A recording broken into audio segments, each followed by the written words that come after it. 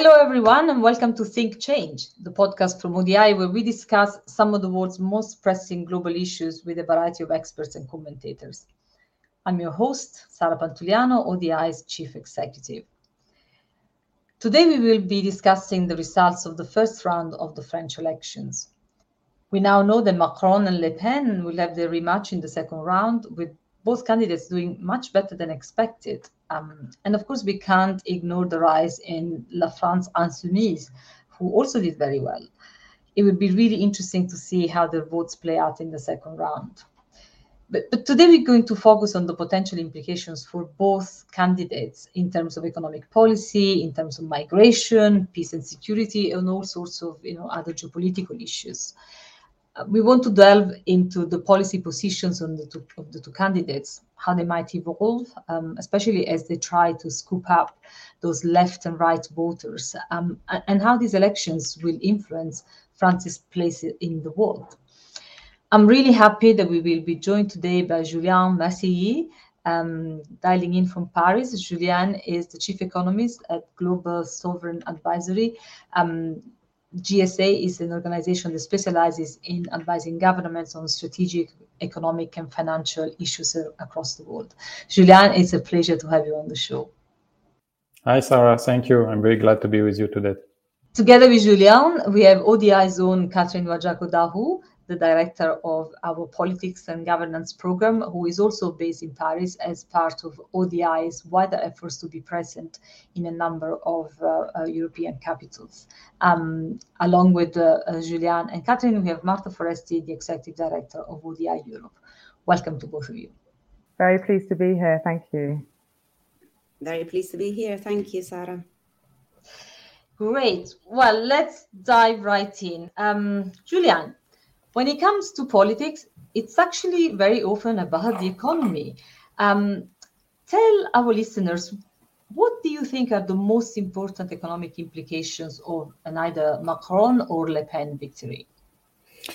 Well, I mean, it's a very good question indeed. I mean, before perhaps moving on the consequences, just a few words about the causes of this rise of Le Pen. I mean, obviously, she's not new. Her father was already doing great at the second round of the election 20 years ago. And you know that this is not a surprising trend because we see quite the same in a lot of other countries. Marine Le Pen has said in the last years she's like Trump in the US. Just to name this example. So it to some extent it's not surprising. I mean, people feel frustrated by higher income inequalities, for instance. So you could argue at first glance this is more surprising in France because income inequalities are lower than in the US and in the UK, but nevertheless they have increased. Plus you had to this lower social mobility in France and in other countries. So when you gather all of this, that's one of the reasons why people keep being frustrated, despite the pretty good management of the crisis. And people are also very frustrated by, let's say, a kind of a big gap between, on the one side, what's going on when you look at official figures and what do they perceive in their real life. And when you look at surveys, for instance, there is a big gap between official numbers of inflation and what do they perceive. So it's one of the reasons why Le Pen has surprised on the upside. Same thing on unemployment. When you ask to people right before the crisis, according to you, what is the level of unemployment in France? They were telling 30%. So you can say it's this is something which is unreal, which is stupid, and which is well above the 9% official figures at that time. But in real, when you look at the even official figures and you had all categories of jobless people, part-time ones, and so on, you go until 20%. So you're in the middle between official numbers and, let's say, what is perceived by the population. So all of this explain why there is this big source of frustration among the population in France. Now, going back to the implications, you were questioning on this. Of course, the economic program is very different. If you look at Macron and Le Pen, on the Macron side, of course, it would be a kind of a continuation of what has been done in the last years, and his program is not that, let's say, full, but it's he has let's say highlighted some measures he didn't have time to focus on during his first mandate because of the crisis, because of social issues and social movements.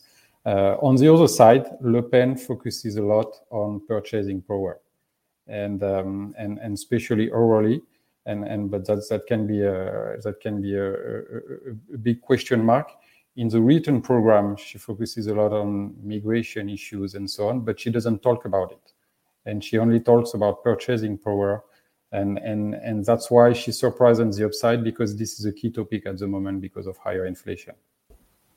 I'd like to come in here and perhaps add a slightly different dimension to the explanation of why the upsurge in support for Le Pen, because we also have to acknowledge that La France Insoumise got, 1%, even possibly less than 1% less than Le Pen.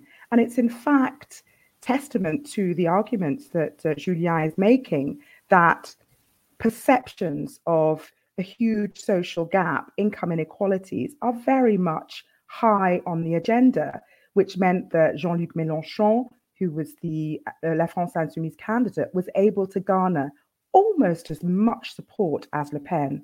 I think perhaps the reason, one of the major reasons, in addition to the social and economic question for Le Pen's support, is also the huge importance of identity questions that have been fueling the political climate in France for a long time, and which the very far right candidate, who only got 7%, has been very much responsible for. I'm referring here to Éric Zemmour, who really reshaped the contours of French politics by really accentuating concerns about identity, French cultural sovereignty, and an anti-immigrant rhetoric that created a space in which Le Pen could grow. So yes, of course,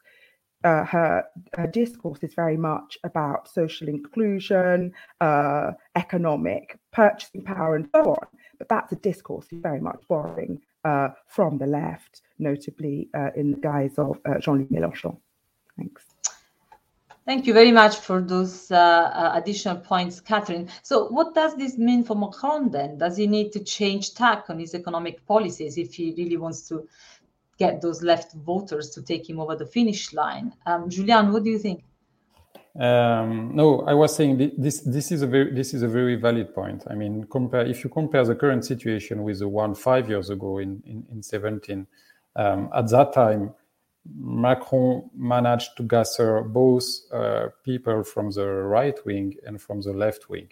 And as Catherine was saying, this time he has lost many supporters on the left wing, and that's why Jean-Luc Mélenchon did well during the first round. So now the big question is that is it possible for him to motivate them to vote for him in 10 days? Because at this stage, this is a big question mark. A lot of them, they will not necessarily vote for Marine Le Pen, but a significant number of them don't want to vote at all, and they don't want to choose between the two. And that's the biggest question mark, and that's why polls are still very uncertain ahead of the second round. Thanks. Well, I think that will definitely play a significant role in moving voters one way or the others. But there are other issues at play.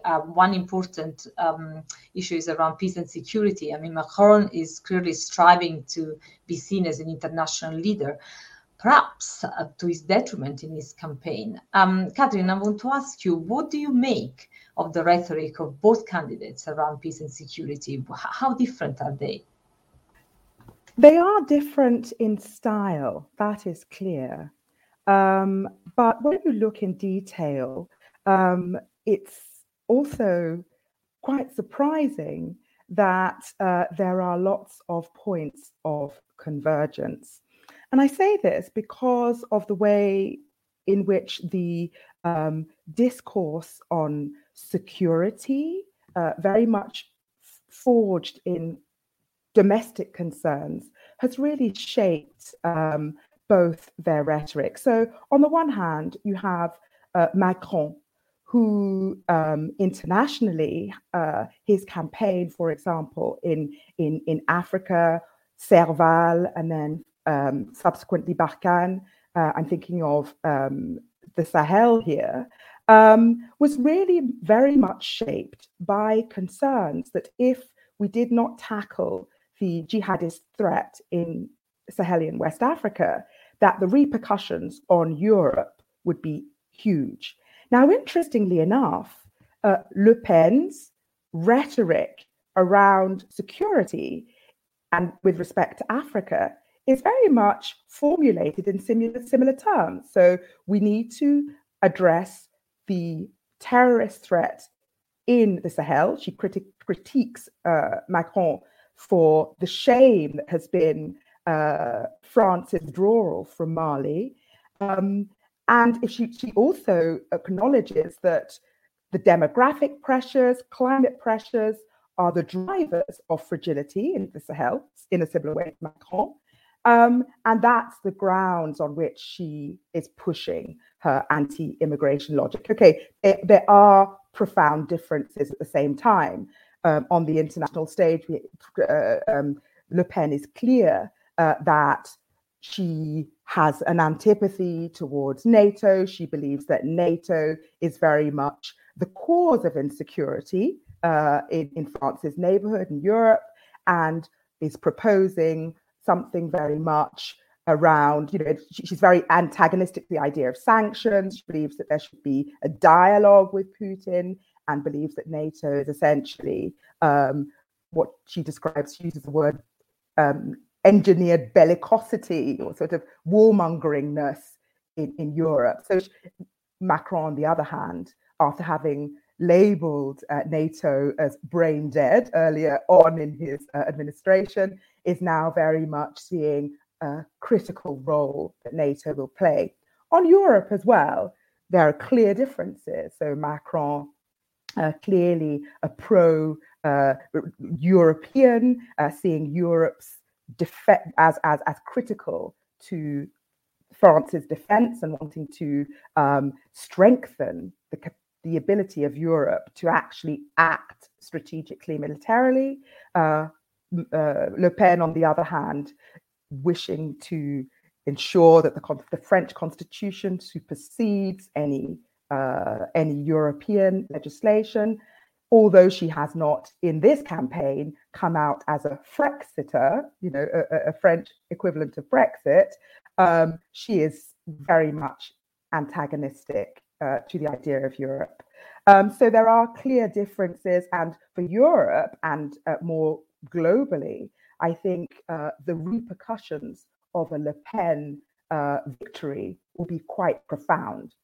It's no secret that Le Pen has had very close relationships with Putin himself, and that is a cause of considerable concern. Thank you very much, Catherine. Of course, another key issue and a very contentious and visible topic is migration. We know from ODI's recent research into public opinions on migration that the French public's attitudes towards immigration have actually become progressively more positive in recent years.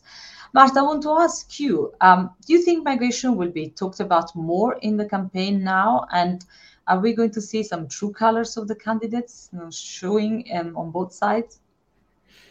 Thank you, Sarah. And as Catherine and Julien already mentioned, the issues of immigration continues to play out in this campaign, but perhaps in a way that we could not have anticipated even a few months ago. In fact, some have argued that Marine Le Pen has been particularly successful in the last couple of weeks in the lead up to the vote, partly by avoiding to dwell on the immigration debate, which is, of course, is what made her in many ways, along other sort of nationalist leaders in Europe, from Salvini to Farage and others. So we're in this interesting situation where a candidate that has been campaigning against immigration and with very divisive rhetoric on it is now pretty actively avoiding the topic, and by doing so, perhaps contributing to do well in the polls. So I would imagine that in the next couple of weeks, we're not going to hear so much on immigration policy from the candidates if this trend continues. I would imagine that Macron will probably be trying hard to get her to come out on those issues to see whether she can sort of replicate the mistakes that she's made in the past. But in fact, the research that you mentioned shows quite clearly that, as in other European countries, the French people do not care as much about immigration, particularly when that's not fueled in political campaigns. So to give you a sense, in 2006, about nearly 45% of the public felt that immigration made France a worse place to live. And that is now down to around 30% in 2018. As you said, these changes in opinions are not as rapid as in other European countries, but is definitely following the same trends. So immigration is not as high on the political agenda in the next couple of weeks. But the problem is that once one of the two will be elected, there is work to do on this topic. And of course, the logic will tell you that if the public opinion in France and the rest of Europe is actually open to a more pragmatic debate on what to do about immigration, and has just witnessed what many described as a wave of unprecedented solidarity in relation to those who were forcibly displaced from Ukraine, one could argue that there's a moment where they can be seized by the next president to try to exercise some leadership. Now, which one of the two is more likely to do something about it? Probably neither, if we go by what we've seen happening in other countries. Obviously, I think for Le Pen, it would be difficult to take on pragmatic or even obviously progressive approaches to immigration. The issue in France is that the debate on immigration, beyond whether France should have more or less immigrants, is what to do about improving integration of those who are in France. And the whole immigration policy rests on this concept of integration, which is very hard to achieve. Le Pen, I don't see how she could be someone who could facilitate it. I mean, her position on the hijab to start with is just one example of where her approach is likely to be very confrontational. And so it's difficult to imagine Le Pen being able to make progress on integration. But it's not as if, given the landscape that Julien and Catherine have painted for us about the social, economic and political tensions that exist in the country, to imagine that Emmanuel Macron will have an easier task in terms of making progress on domestic integration. Macron could do things, could do two very concrete things. One, when it comes to forced displacement and refugees, he could build on the momentum that has been created on the solidarity and the action taken in relation to refugees in Ukraine. He was actually very vocal on the problem with the unequal treatment of some of the refugees who are fleeing Ukraine. And of course, there are now a number of countries in the Eastern Bloc that have been traditionally very reluctant to engage on cooperative policies in Europe, who have shown that in some cases they're able to act in solidarity and to be proactive. And so Macron could try to build on this momentum to make the argument that this is not something that we can leave to the next crisis again to resolve, but to come to some kind of negotiating table on some, at least elements of responsibility sharing. The second area where I imagine Macron in particular could do more And I think it would be great to see some leadership in Europe on this matter, is vis-a-vis migration from Africa. And so the more traditional sort of economic migration that continues to happen in large parts still irregularly between Africa and Europe because of the lack of legal pathways. I think the experience with COVID and the resulting sort of skills gaps in the supply chains in so many sectors in Europe has really opened a little bit of a space to at least engage the public in a conversation on pragmatic ways to open legal pathways for migrants, that the migrant labor force that Europe needs. So I'm very aware that what I'm suggesting is perhaps ambitious, but at some point, some political leaders in Europe will need to take some steps at the back of these opinion polls and the fact that Europe needs economic migrants more than ever before. And I would suggest that with the second term, particularly if it's one with some degree of comfort and with less of a dominant role of the UK in Europe, and perhaps without Angela Merkel being such a strong leader in Europe, I think Macron could take some risks and try to push a little bit on the agenda, particularly around sort of cooperation around the Mediterranean on pragmatic matters of migration from Africa. Well, one can only hope for this more inspired and compassionate leadership we shall see. But you mentioned Ukraine, and I'd just like to hear from all of you on actually the key geopolitical priorities for the next president, and what this will mean for the global order and international relations. I mean, is a Le Pen presidency going to rip up the global order? Are we going to have another, sort of Trump-style approach? And what about Macron? Does he have what it takes to be a global leader in multilateral relations? Julian, I'll come to you first. Yes, thanks. Well, first I have to say, I agree with Marta. I think the debate in the next 10 days will have two legs. The first one is on social and economic issues. And as we said, I mean, Le Pen at this stage has been very lucky to some extent because of rising inflation, and it helped her a lot. But the second leg is definitely will be related to the relation with the international organization, with other countries, and Macron will try to show the lack of credibility of Le Pen in the next days in that regard. Because to go back to your question, Sarah, indeed, if Marine Le Pen wins, we can imagine a number of significant consequences, first at European level. So she knows very well that 5 years ago, she made a big mistake by saying she wants to exit the euro. So that's why now she keeps repeating she wants to keep it. And in addition to that, she also keeps repeating she wants to remain within the European Union. But the point is, when you look at her written program, a number of measures are not in line with a number of European treaties.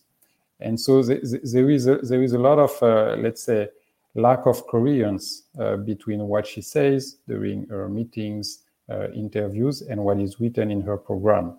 And more specifically regarding the mobility of people within the EU, the trade of goods, because she would like to have some controls at the borders. Just to give you a few examples, all of this, as you know, this is not in line with European treaties. So if she is elected, and if she gets the majority in June during the parliamentary election, which is also a big if, then indeed we can imagine a lot of tensions within the European Union because of all those topics. We already, to some extent, have this type of tensions with Poland and Hungary, but it would be very different this time because it would be with France, and it would be the magnitude of these issues and tensions among EU countries would be definitely larger. Now, if we imagine that Emmanuel Macron is re-elected, I think of course, the biggest consequence would be at European level. I mean, Emmanuel Macron is pragmatic on a lot of things, on a lot of topics, but he has strong principles on the European project, and he really wants, and this is not fake, he really wants to strengthen the European project. So he is very much in favor of fastening the fiscal union, and this is a big topic at this stage. We can also imagine that given the current topic, he would be very much in favor of doing more in terms of common spending regarding defense, for instance. And he is also very much in favor of common strategies in terms of energy transitions. And again, I mean, the current situation makes it even more urgent to move in that regard. Now, regarding Africa, Emmanuel Macron has tried in the last 5 years to do some efforts, especially more in terms of economic diplomacy, because one of the biggest issues of France is that French businesses have also lost market shares in all African countries in the last year. So he has tried to make some efforts to combine a political approach and an economic one regarding Africa. And we can imagine if he is re-elected, we can see some positive news, and we can start seeing some positive impact from these past efforts. But of course, as Marta and Catherine were correctly saying, if Marine Le Pen is elected, we can imagine a very different picture in that regard. Thank you very much, Julian. Marta, what do you think the key difference in the geopolitical implications of the two presidencies would be? When it comes to Africa, the main difference between the two candidates is that Macron will have something to build on. The thing is that unlike Le Pen, that has built so much of her stance on international issues on very divisive and contested sort of domestic agendas that will make it difficult to understand and imagine in what ways she could build a stronger and particularly more equal partnership with African countries. Macron is an interesting one. So we looked into, my colleague Raphaël Faure just published an excellent paper that looked at the actual track record of the last few years of the Macron presidency in relation to Africa, and sets out what to go from there, whether the new president is Macron or not. Now the jury's out, and in a way, the balance is not so positive. So Macron has said a lot, and has done quite a fair amount of diplomacy, and has put some political diplomacy on the table to try to reach out and build a stronger partnership with some African countries. But the results are not great. There is a lot of talk and not enough action, and in some cases there were some major faux pas and also some significant failures, namely in the Sahel, as Catherine mentioned earlier. The diplomatic base, though, is potentially useful, if anything, and this goes back to Europe, because the relation between Africa and Europe as a whole are at an all-time low. COVID blew a terrible sort of, it was a really bad, a really bad factor in strengthening the relationship between the two continents, and particularly between the African Union and the European Union. We were just about ready to get the conversation again, and actually, Macron did play a role during the French presidency in managing to gather the EU summit for the first time after a few years when it wasn't possible to convene it. And let's not forget that only last year, Ramaphosa and other African leaders refused to come to Brussels for a conversation with European counterparts. So Macron did pull it off, but it's not enough, and it requires, now particularly with, the attention shifting on the eastern borders of Europe, is very difficult to imagine there will be a continued commitment towards Africa. And again, this is an area where Macron could exercise some leadership, but that will require some very significant shift in the way it is done. And perhaps Catherine will, can say also a little bit more about that, but also in what, like the investment in climate and energy resilience, so putting some money behind the intention and what can be done, infrastructure that is also fit for the future. I think particularly on climate to really address the trade-offs that are there between the sustainable development of Africans in some African countries and the needs of climate action. And working, playing more of a proactive role with the IFIs in providing the much needed financing, as well as, taking forward the reform that he has initiated on development cooperation and on aid, but again, has not quite taken to full completion and action. So it feels a bit of a job half done that could, work progress could be made.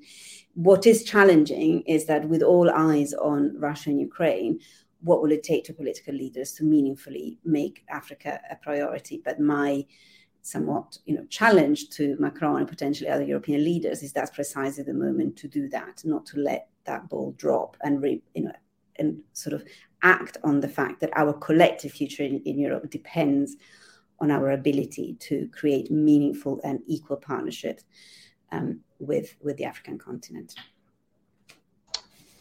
Thanks, Marta. Catherine, any other remaining geopolitical issues of significance that you think we'll have to monitor or sort of anticipate in terms of differences between the two presidencies? In terms of the capacity of each candidate to engage globally and have the kind of global leadership that we require, I don't want to reiterate the points raised by colleagues, but I would say not in defense of Macron, but just in light of his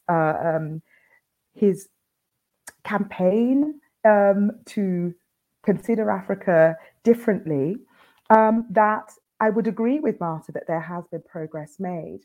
But the reason why, for example, on the peace and security issue in the Sahel, there was such an investment in military operations has not gone away.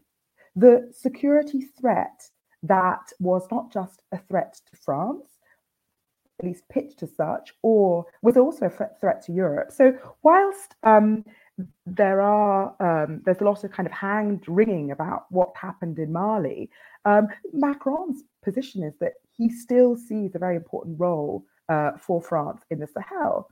And it's clear that in future, it won't be possible for France to go it alone. That security consideration continues to be one that that Europe as a whole will need to take account of. But one criticism of Macron's approach is that he has not significantly or sufficiently linked the military, the security to the political.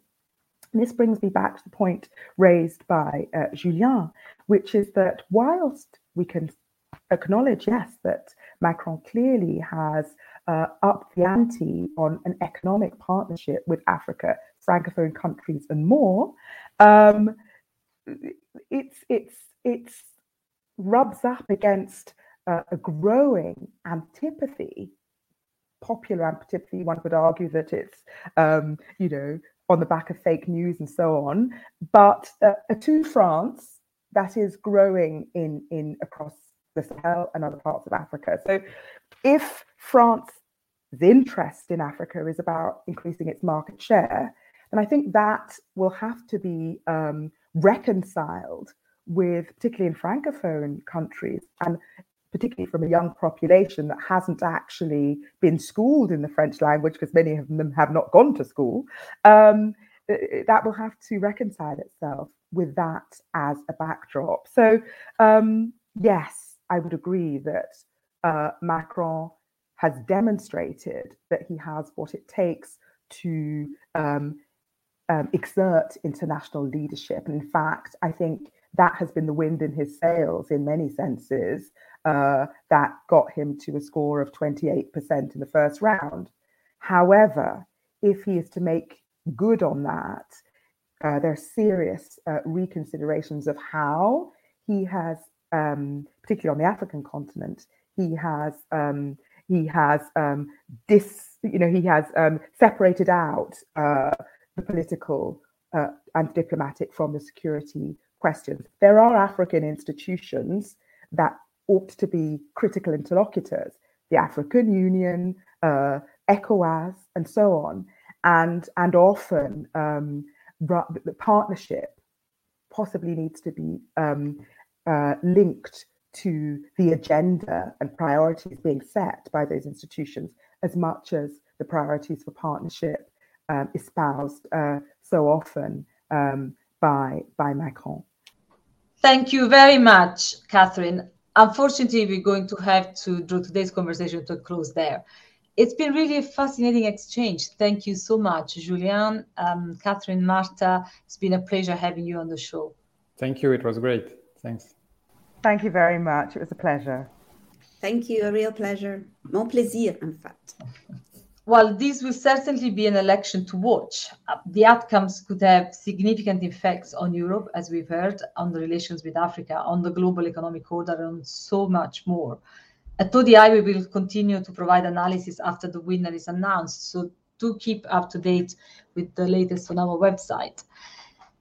Thanks, everyone, for tuning in. Remember to subscribe to the show. We are on all your favorite podcast providers, and do check out odi.org for our latest analysis. We'll be back in a couple of weeks with the next show, again focusing on a global issue of the day. Until next time, thank you for listening.